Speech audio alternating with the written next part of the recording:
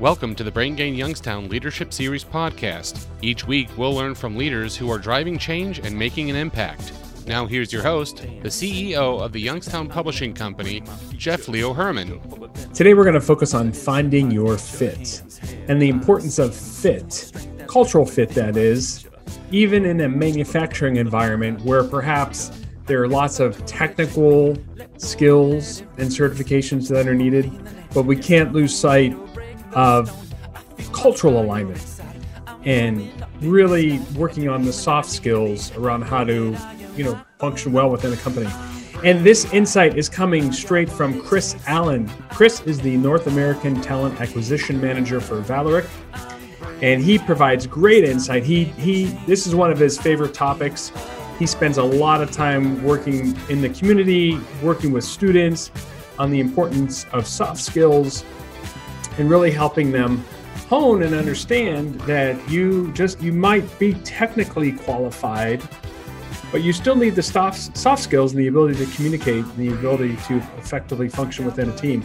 So we get into assessments, we get into scoring models, we get into tools and tactics and methods you can use to actually determine fit objectively beyond kind of the subjective hiring decisions that are often made. So please tune in to this conversation with Chris. And as always, thank you for listening to the Brain Gain podcast. Make a change. So Chris, thanks for joining us on the podcast today. Definitely appreciate your time. You're welcome, Jeff. So we have Chris Allen here. He is the North American Talent Acquisition Manager for Vallourec USA. Is that correct, Chris? Did I get that right? Correct. You got it right.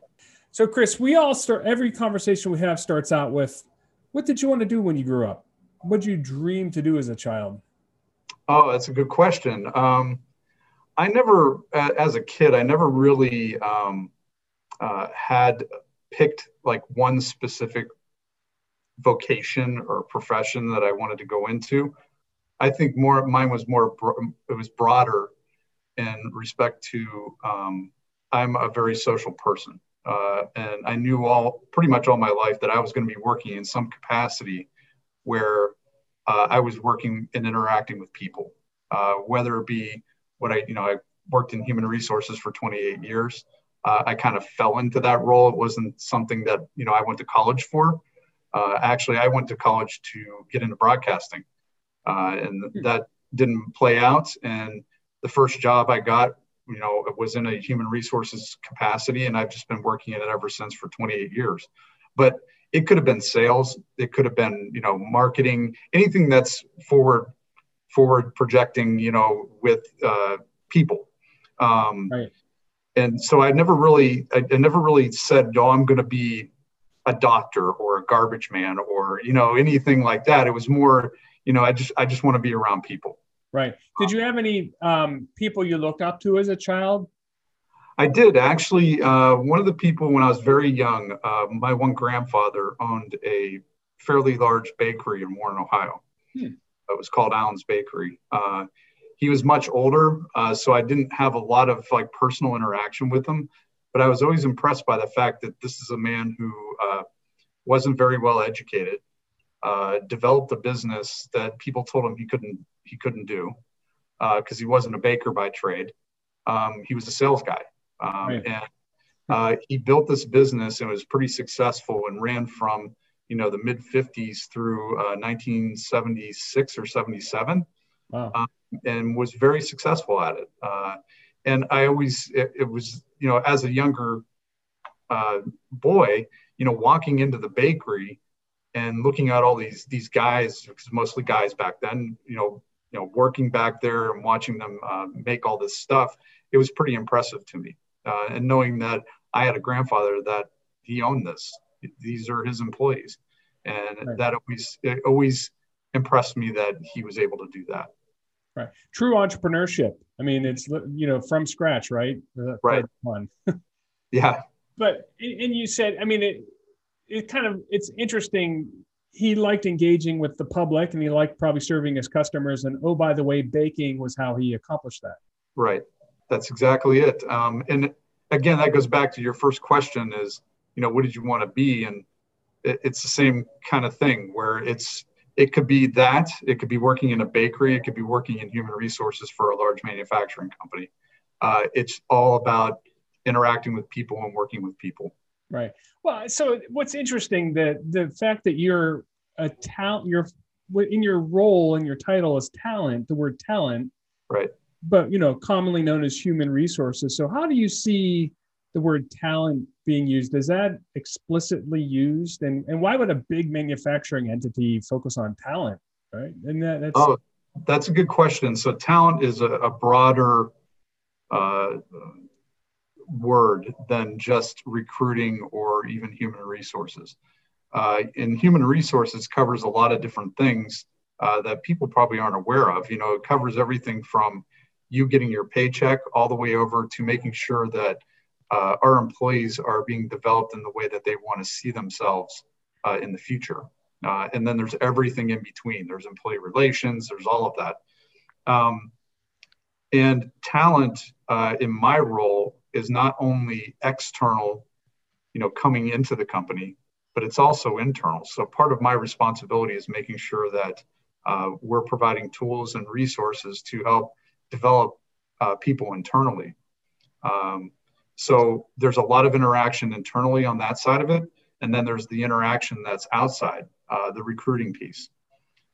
And also part of that talent is how you are projecting the company. So I don't hold a marketing role. I would say more, it's an employer branding role. Mm-hmm. So, you're representing the company you work for. Right now, it's Vallourec. It could be anywhere. But part of my job is to make sure that everybody in the community that we're in, regardless if it's in Youngstown or Houston or Muskogee, Oklahoma, understands who we are and what we provide to the community. And that right there is all, those three things basically are talent. Right. What my focus is right now.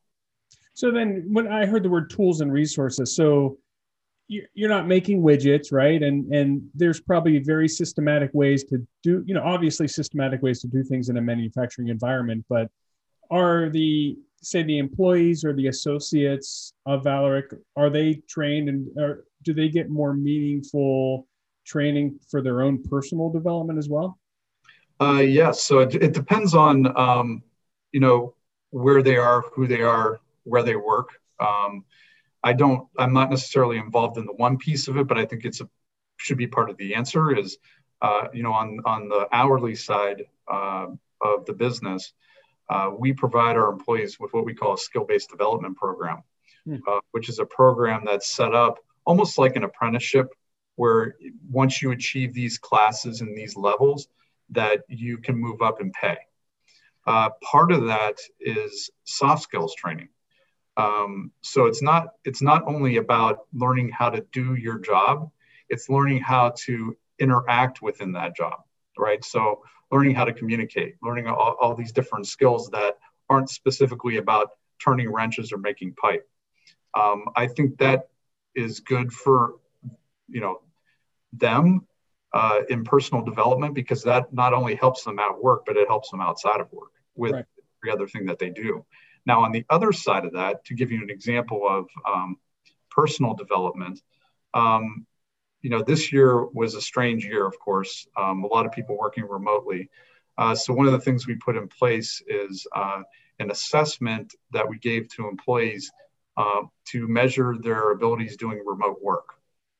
And then we sat down with them and went over the results of that, looking at their strengths and where they have gaps, and helping them understand that, in that environment, this is what you need to do.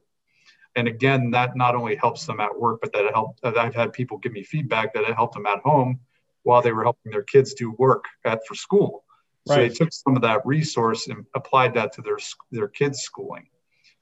Well, that's good to hear. And I know, speaking of kids' schooling, so, once again, we're going to, for the next several years, it's going to be pre-COVID, post-COVID conversations, but you had a very busy schedule working directly in the schools. And I recently saw you present at the Junior Achievement Virtual Career Fair. I think you came on before Trestle. So were you the warm-up act for Trestle? I think I was a couple before him.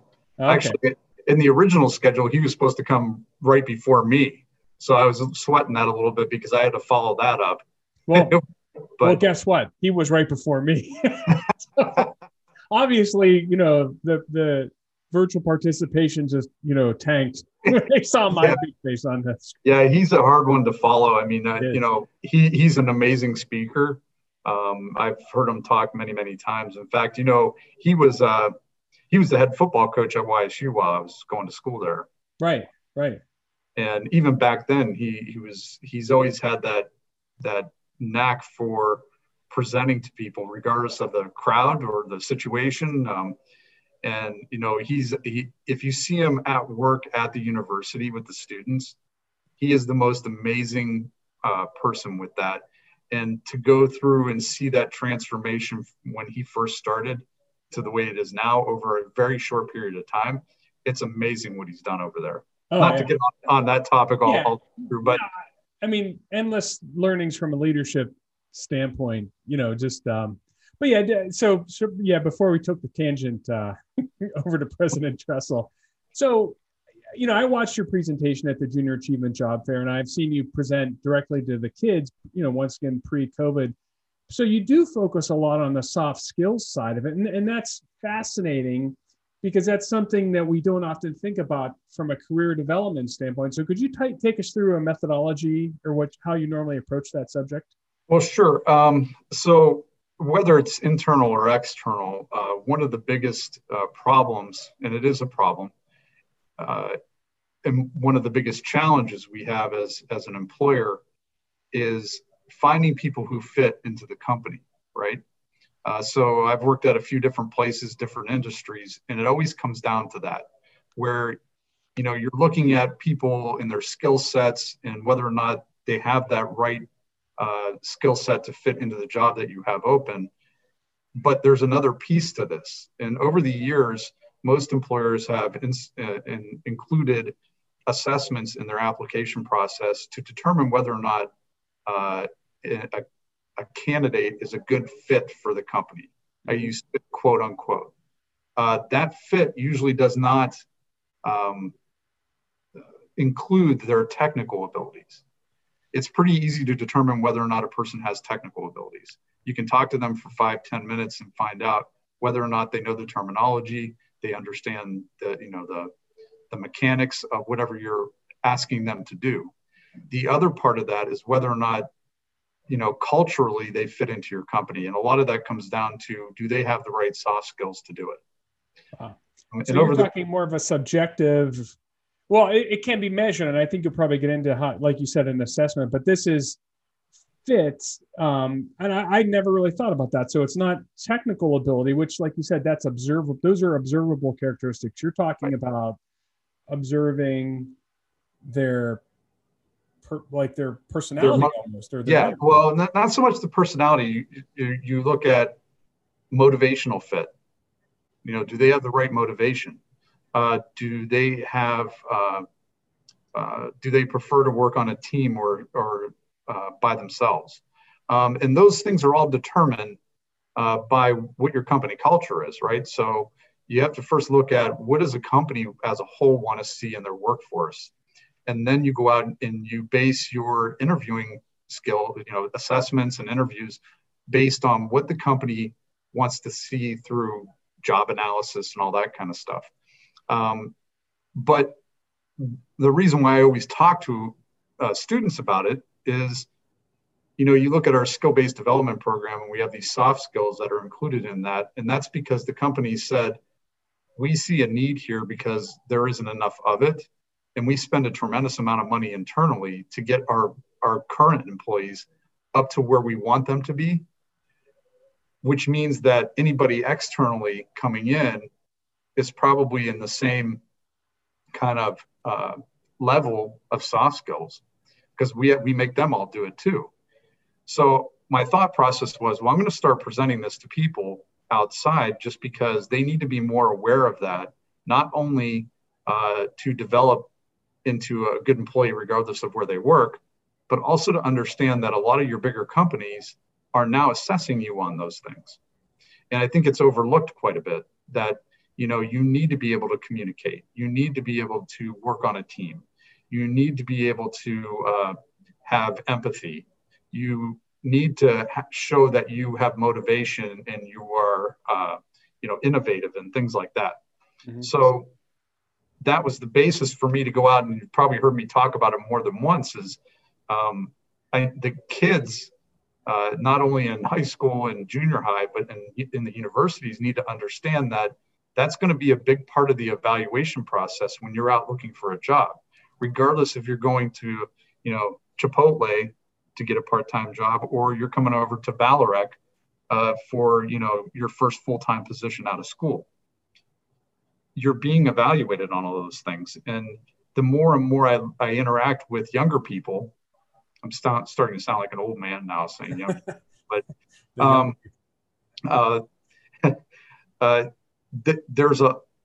there's a need there, that they lack those skills. And I think it's partly because of the nature of how we interact today. A lot of texting, a lot of, emails, and we don't really talk to people on the phone too much. Mm-hmm. I always joke around it. One of the jokes I always use, and it's really not a joke because it's reality, is like my daughter will be upstairs in our house and be texting me, asking me questions when she could walk downstairs and ask me, in person. Yes. They feel more comfortable doing it that way, but they lose those skills that you need, not only for the interview, but to work on a daily basis in a setting, a work setting. So that's one of the reasons why I always gravitate towards that side of it, because they don't understand that, and nobody's talking to them about it. And what's funny is once you go into a classroom and you start talking to these kids about these things, the teacher will come up to me afterwards and go, you know what? I've always said that they need more of that. Then my answer to that is, well, why aren't you telling them? Exactly. It's up to all of us to work on this. It's not me coming in here. I'm not an expert on it. It's just an observation of mine. And it's an observation that includes a lot of people. Well, it's interesting. I mean, we have so many directions to head with this conversation, but in a time when, so you have certification and training and technical skills being hammered, but in parallel, and you're right, in a world in which we all live on these mobile devices, and we have these isolated experiences, and we communicate in these short bursts of characters, there probably needs to be a resurgence of focus back on soft skills and communications, right? Yeah. And I 100% agree with that.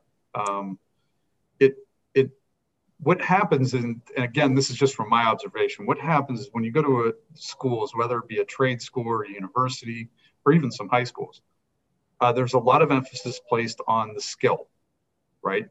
You have to get this skill. And then a lot of the schools and universities and trade schools, they also have something like career services. But the career services piece is basically a rubber stamp cookie cutter kind of process where they go, this is how you make your resume, and we'll do some mock interviewing with you, and these are the type of questions you have to be able to answer.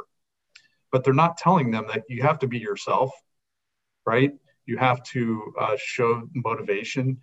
You have to be able to speak in longer sentences than yes or no. Right. And nobody is telling them that. So they come in for interviews. We've had them here. You come in for interviews, and you're getting these one-word answers when the expectation is that you need to be able to talk about yourself. And during that junior achievement, one of the topics I talked about real quickly was being able to answer that simple question that you get asked in all interviews. Tell me about yourself. And believe it or not, a lot of people have a hard time doing that. And that's why I always bring it up, is you want people to become more comfortable just talking about themselves, regarding their work history and their interests and all of that, projects that they've worked on, instead of just memorizing your resume and going through that. Right. If we wanted that, we could have done that over the phone, and I just could look at your resume. Yeah. Do you have a framework or something to how someone should talk about themselves when we say, tell me about yourself? Do you have like a checklist, or how do you tell them to reveal? Not really. It's an open-ended question. It's not, of course, when you're interviewing at a place like Valorec, there's a formal process to it. But part of that formal process is that question. And it's usually the first question, how did you get here? Tell me about what you've done. And it's more pointed, and usually will direct the candidate saying, we're interested in about your work and your past experiences at work. It's not so much about your personal stuff. Like, we don't need to know about your dog and your cat and all that. It's more about how your history fits into what we're looking for here and why you're sitting here. Right. And it speaks to a level of preparedness. So most people should have, and I'm not saying everyone needs an elevator pitch, right? So if you spit out the elevator pitch, people think, uh-oh. Oh yeah. Yeah. And it's very obvious. It becomes very obvious. So that's why, and I go back to the JA presentation, part of what I talked about is having confidence in yourself. Right. And I want to get into that a lot more, but I don't always have all the time. But basically, that's what it comes down to, is projecting your confidence and being comfortable with being able to talk about the things that you've done and your accomplishments. And believe it or not, people are uncomfortable with that, or they get nervous about doing that. Like, they might be saying something wrong. But the more confident, especially young people, the more confident they are, the better they look. Right. And it comes down to, it sounds silly, but even body language and things. When they project themselves as being confident, they sit up straighter. They look you in the eye more. And if people have problems with that, they need to practice it in social settings. And I'd like to get into all that. In fact, I've had classes where that's all we talked about, is that, and gave them examples of what's good and what's not. How do you walk the line? How do you recommend someone walk the line between confident and cocky? Because I see, having kids, I work, interact with kids all day long too, is sometimes, they're cocky at home, right? But then in public, they shut down. But I have seen some kids that have way too much swagger. Well, in my experiences, swagger doesn't know, there's no substance to swagger. Right. Anybody can have that. Confidence is being able to talk about your accomplishments, how you got there, your thought process. And believe it or not, Jeff, a lot of that, when you're talking about stuff like that, and when you have a candidate talking about stuff like that, there's all these things that you can evaluate about them that they're really unaware of. Like, you can find out whether or not they think strategically, or if they're a tactician. And depending on the type of job or what you're thinking about in the future for that job, that could play into these things. Maybe you want a strategist. That's going to be a future leader. But swagger is not, there's no substance to swagger. Yeah. Right? Well, I think we just found the title of our podcast. There's no substance. Well, so that's interesting. What cues do you look for to say, oh, okay, strategic thinker or tactical thinker? Is it obvious, or is it kind of all relative? A lot of times when somebody thinks strategically, they'll lay a whole plan out for you, and how they started and what they did to accomplish, say, a project. Mm-hmm. You can tell that by the way they present the information. A tactician is more about the substance of what they had to do, right? So yeah, I typed this memo, I sent the memo out. Whereas a strategist looks at it and says, well, I had to decide what I was going to say in the memo to send the right message. I wrote the memo. I asked people to look it over. I, went through another reread to make sure it's what I wanted to say. And it was going to accomplish what I was trying to achieve. Mm-hmm. So they lay it out a little bit different. I look at tacticians are more about doing the work. Strategists are more about the outcome and how it's going to come out. Right. And this all gets back to that word we started with, it's fit. And in many cases, it's not a value judgment, right? It's someone might not fit, but it doesn't mean they're bad.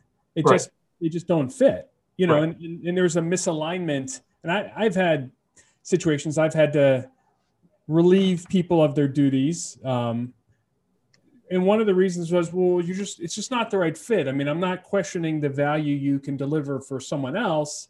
Right. You do have value in this area, but it's not what we need specifically. You're not filling a gap we have specifically.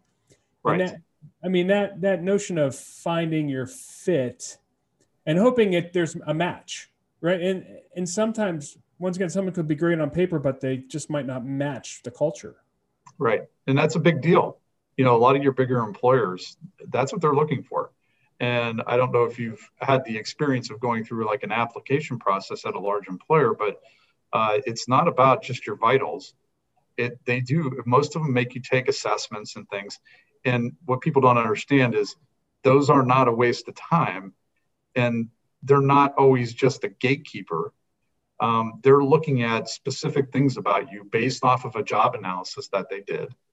And the company decided this is the direction that we want to go with our culture.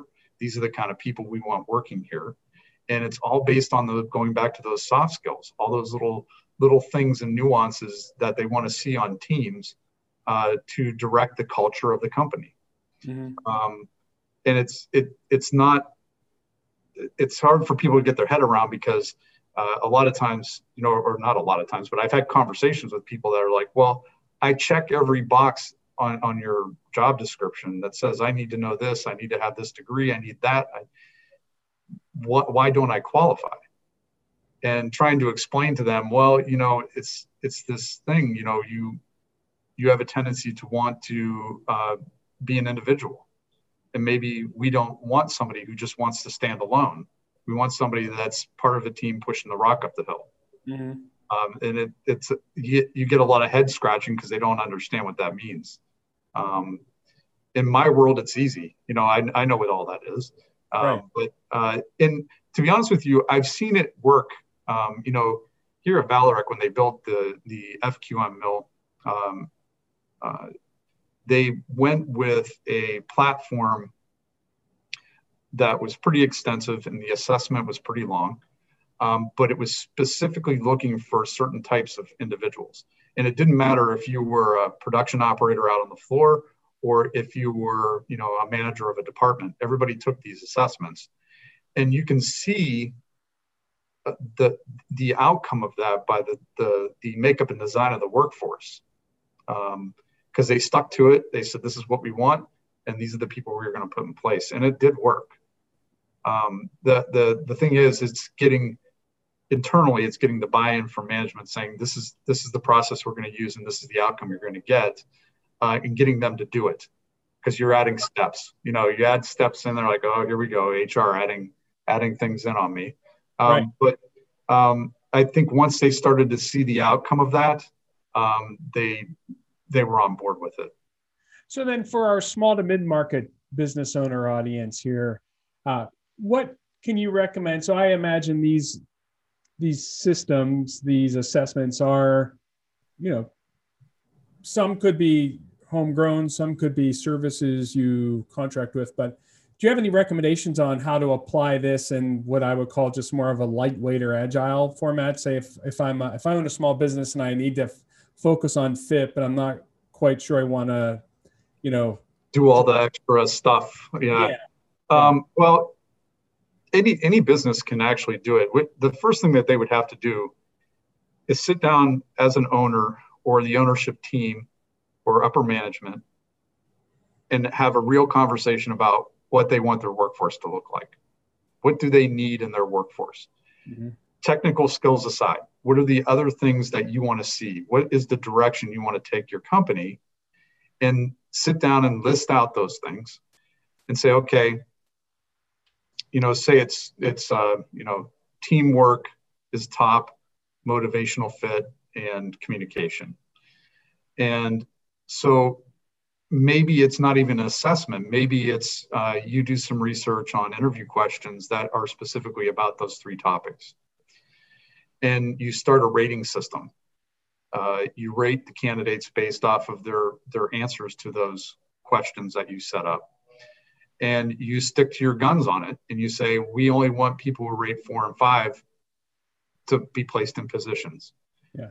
And you stay focused on those things, and you will see a significant difference in the outcome of that if you stick to it. But they have to stick to it. They can't say, well, my buddy Johnny over here needs a job, and he didn't score very high on those questions, but we're still going to hire him. That's deviating from your process. You have to stay in line with that. Right. Do you model existing employees to say, well, you know, here are a couple of people that exemplify how we'd like to operate day to day? Do they kind of provide the benchmark almost? Not so much, not in my experiences. My experiences have been, you know, you do the analysis. What do you want? What's the optimal points that you want to see? And you stick to that focus, not say we want everybody to look like Jeff, right? It's more about, we want our candidates to be like this. Right. They can be in a range of those things, like I said 4 or 5. It could be 3 to 5, but they have to fall within that to be a fit for us. So again, you know, it's kind of a slippery slope, because you want individuals. You don't want, you know, all of the same kind of person, obviously. So you have to be a little bit more open with the parameters. But I think if you did something simple like that, you wouldn't even have to have a system if it's a smaller company, or assess people for it. It's just what do you want? What do you want to see? Right. You know, a good example of that outside of manufacturing is, I can tell that, I don't know if you ever go to Taco Bell, but regardless of the food they have there, when you go to a Taco Bell, their customer service there is tremendous. And the type of people that they have working there, they must use some kind of fit test or interviewing technique to find those people, because they're not all the same, but they present themselves in a way that's very friendly, very customer focused, very polite. Chick-fil-A is another good example of that. You know, the way they have those set up, those people are all very friendly by nature. It's not forced, and you can tell that they're putting them through some kind of either assessment or interviewing technique that finds that specific skill set. I see. So I want to, you know, I'm sure sometimes assessments go awry. So I want to learn about possibly mistakes you've made or things to avoid. But first, before we jump into that question, we need to take a moment to thank our sponsors here of the Brain Gain podcast.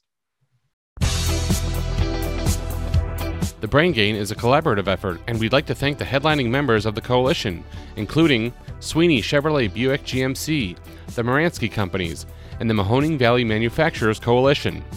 Also included are Farmers Bank Group, Youngstown State University, Eastern Gateway Community College, the DeBartolo Corporation, Cortland Bank, MS Consultants, and 898 Marketing.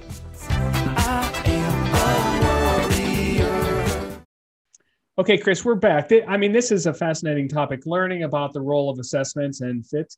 So have assessments ever gone too far in self-selecting an outcome that was unintended? I don't know about unintended. I think where I've seen mistakes in the past is in the analysis part.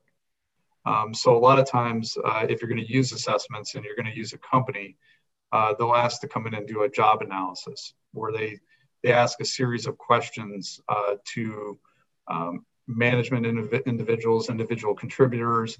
They get kind of a census from various different people within the company as to what they think the company culture is, and they'll have a series of answers for that. And then they put all that together and say, okay, this is going to get a little technical, but here's your weighting on each category. Right. And then a series of questions, and then their answers they weighed out to see if they fit into that parameter.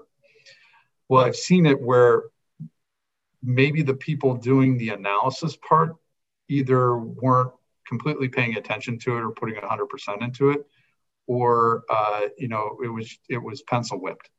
And the results of that, when you start having people take assessments, you're like, wait a minute, why is nobody getting a 1? And it's because we set the parameters too wide. And so everybody's going through and fitting into, what our weighting is. Right. And you go back and you look at it and all the scales are like this when they should be like that. Right. Yeah. And I think that's where we've seen some things where we had to make an adjustment and pay attention a little bit more on the front end to make sure it was more accurate. So we don't just have this broad spectrum of people coming in that quote unquote qualify, because it doesn't make any sense. You're spending money on this stuff and everybody's coming through. Wow. That's great advice, actually, to be very specific and precise in the criteria. It's the criteria or the elements that define each score, and being, aggressive around scoring it. So well, boy, you're right. That is a big mistake, or something to avoid for sure. So I know, we've mentioned, you've done a lot of hands-on, you work hands-on with a lot of kids. Prior to March, you were out consistently, right? Be it here, be it in Houston, be it in your other facilities. How has your world changed how have you adapted to this more virtual world of speaking to soft skills, speaking to the fact that, personal face-to-face interaction and personal communications are very different. And so do you have coaching, or do you make recommendations, in this virtual format? Not only how do you convey your message virtually, but then a lot of kids, for the foreseeable future, are going to have to also convey their message virtually as they're looking for jobs. So what advice do you give there? Well, try to make it as normal as possible. Again, I go back to the junior achievement event we had a couple of weeks ago, and you and I have talked that, we try to do our best on communicating the things that we feel are necessary. I think we're evolving these platforms to accommodate. Again, I'd rather meet face to face or, as a group, because you can see reactions a little bit better to what you're trying to talk about, and change your narrative based on that. And so that part is a little bit of a challenge in that respect. But I think we're evolving into whatever the next step is to get through this, to accommodate this issue that we have right now. And I'm starting to see things come in. My calendar is starting to go back to normal. It's starting to fill back up on using different platforms. And, junior achievement, again, is a very good example. That's kind of on the high end. I think in a couple of weeks, I have something scheduled with Camel City Schools in their after school program, where I'm going to talk to the kids that are in that program through a platform. And try to interact with them in that way. So we're going back to doing things like that. It's not in person. And again, I'm a social person. I need to have that personal interaction with people. So I myself, that's a challenge for me to get past that part of it. It's starting back up. I think people are getting more comfortable with using tools. And figuring out ways of making it creative enough to capture the attention of kids in general. Wow. So I think going into the beginning of next year, we're going to see a bigger ramp up of that once we see some success with what we've done so far.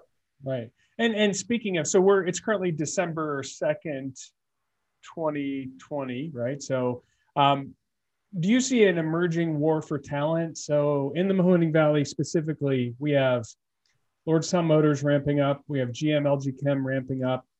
TJX distribution centers. There's Old Dominion Trucking. There's just a number of large organizations, and there seems to be also a lot of businesses continuing to ramp and hire. What are you doing, from the notion of talent? How do you retain your best employees? Because they might be attracted to, say, some of these new opportunities where some of these entities might be waving some money around. So it's always been a challenge, and it's more of a challenge now because a lot of these startups and things that you've talked about are very competitive with Vallourec, right? In the past, you've only had a few big fish in the pond, General Motors, Valrec, and, that's where people lined up and wanted to go. Now there's a lot, and this is great. It's exciting that there's a lot of opportunity that's being created out there in different industries. So you have more diversification. I would say our biggest challenge is making sure that, we're providing for our employees, making sure that they're heard and are comfortable with what they do. And, in these challenging times, we were able to achieve a great place to work status and get our certification for that this year, indicating, that our workforce does like working here. Yeah, right. And, we must be doing some things correctly. I think our score this year was 74%, wow, which is pretty high compared to, I think the industry average through Great Place to Work is 59%. Wow. So, we have that confidence that that's there. And we do understand that we have to be continually looking at that and being aware of that. Now, that said, looking at the labor market in general, it is going to be a major challenge going forward. It was a challenge before any of this to find people that qualify, that had even interest in coming into the manufacturing setting. So when you add these extra things on, it puts the burden on the trade schools. It puts burden on people like me who have to figure out how to find people to come in. So our efforts are going to have to even go higher than what we were doing before. And oh, by the way, you have this challenge of COVID holding you back. Right. And there's a perception of manufacturing being this kind of an old, dirty, industrial, non-personal work environment. But you're saying that your challenge is, like, how do you communicate the fact that it's actually not that? It's modern. Well, part of the problem is, and, through my observations is, and I don't know if you had the same experience, but when I was a kid living in Warren, Ohio, there was factories all over the place. You go to the grocery store with your mom, or you go to the restaurant, there was always some guy or gal there with their, factory coat on or whatever, picking up their lunch. And it was part of the norm. And you asked a lot of questions about that. And you also had the opportunity in your communities to go into these factories and mills and things and walk around and look at the stuff and watch these people working and making things. And over the years, that's all gone away. Part of it's due to, the downturn in our market in this area. It's due to safety concerns. Most of your companies won't allow just the general public to come in and walk around and look at, people making wiring harnesses or whatever it may be. So I think over the course of time, you've lost a lot of that interest there, that inherent interest. And then it's just completely gone out of the conversation. So parents, if they're not working in those industries anymore, they're not having those conversations at the dinner table about their workday, about, making whatever it is they make. So the kids lose interest in all of that, or they don't know about it at all. Right. So that's the challenge, is trying to project the success of working in a manufacturing environment and being able to provide for your family or buy a new car or whatever it may be that's of interest to younger people. And understand that, there's all these other things that go on in these factories that you're unaware of. You not only have people that are making whatever widget it is, but you have people like me who work in HR. You have accountants, you have people who purchase equipment and products and stuff to make the company run. And there's all these different things that go on behind those smokestacks too. So there's opportunity there that they're unaware of. And that is the biggest challenge, is trying to get a branding and an understanding out into the communities where we work or where we are, to understand that thing you drive by every day, there's a lot of successful people working in there, and you should take a look at it. Right. So I know we only have you for about 2 more minutes. So do you have any parting thoughts or perhaps challenges you want to give to our audience around how to encourage careers in modern manufacturing, or encourage them to speak to their kids about soft skills and the importance thereof? Well, the first part of that, I think it is important for parents, grandparents, aunts, uncles to make sure your kids understand what you do. What do you do for a job? A lot of kids, they know that you leave every day and you come back every day and there's food in the fridge and, milk in the fridge every week. But they don't understand what that is. And you need to make sure they understand, if you do work in manufacturing, what you do and how successful it is and how it fits into the broader scope of how things are. Vallourec makes pipe to drill for oil and gas. So, me being here is making it so you can drive up to the gas pump and have your car keep running because you can put gas in your car, right? And as kids understand all that stuff, they get a better idea of what all that is and what that means. And they start asking questions. And that's probably the biggest thing, is getting them interested enough to start asking the right questions to see whether or not that's a path for them to go down. And that doesn't mean it has to be my job or what you do, Jeff. It means if you want to, or you aspire to go into a trade, or you want to work in a mill somewhere and work your way up, that's okay. Success is always there, as long as you have drive, right? So if you have the drive to go and do that, you're going to be successful at whatever it is. And if parents start having that conversation with kids, I think it gives them more options. They're not under as much pressure to do one specific thing. Right. I think it's wrong to have a school or a school system say to a kid in their freshman year that you have to declare what you're going to do, what your career path's going to be, when they haven't been exposed to everything that they need to see. They can't make a determined decision on which way to go if they don't have all of the stuff in front of them. Right. So I think that's important. I think it is important for parents and grandparents and aunts and uncles to work with kids on having conversations, like genuine conversations, have them, trying to get them to interact with, the general public. I personally see this with my own kids, where I have 2 boys and a girl, and my daughter refuses to order her own food. It makes her nervous. Like she doesn't know how to do it. And I find that just unbelievably amazing. Like, how you live in my house and you can't, order food from somebody at a restaurant. But it's a thing that they just haven't grown up with. And I think it's very important for them to get some basis of social skills to be able to go out into the workforce, or even to get a job. Right. I mean, it doesn't matter where you go. If you're at Chick-fil-A, Chipotle, anywhere, they're going to expect you to interact with them to make sure that, or to make a determination of whether or not they're going to give you some employment. So they have to work with the kids on all of that. But I think we're not going to be successful in this labor market, going back to the first part of this, until we have genuine, real conversations about what manufacturing is from the household, not from me, not from you. It's got to be conversations that are had at the dinner table about, these other opportunities that are out there for you. And I think we're at a point now where we're getting past the fact that, we got hit hard back in the early 80s with the downturn in the steel market. And I think that's where our underlying problem is now. Right. It's that generation squashed all of that. They said, no, you're not doing that anymore. You're all going to go to college, and that's the only way you're going to be successful.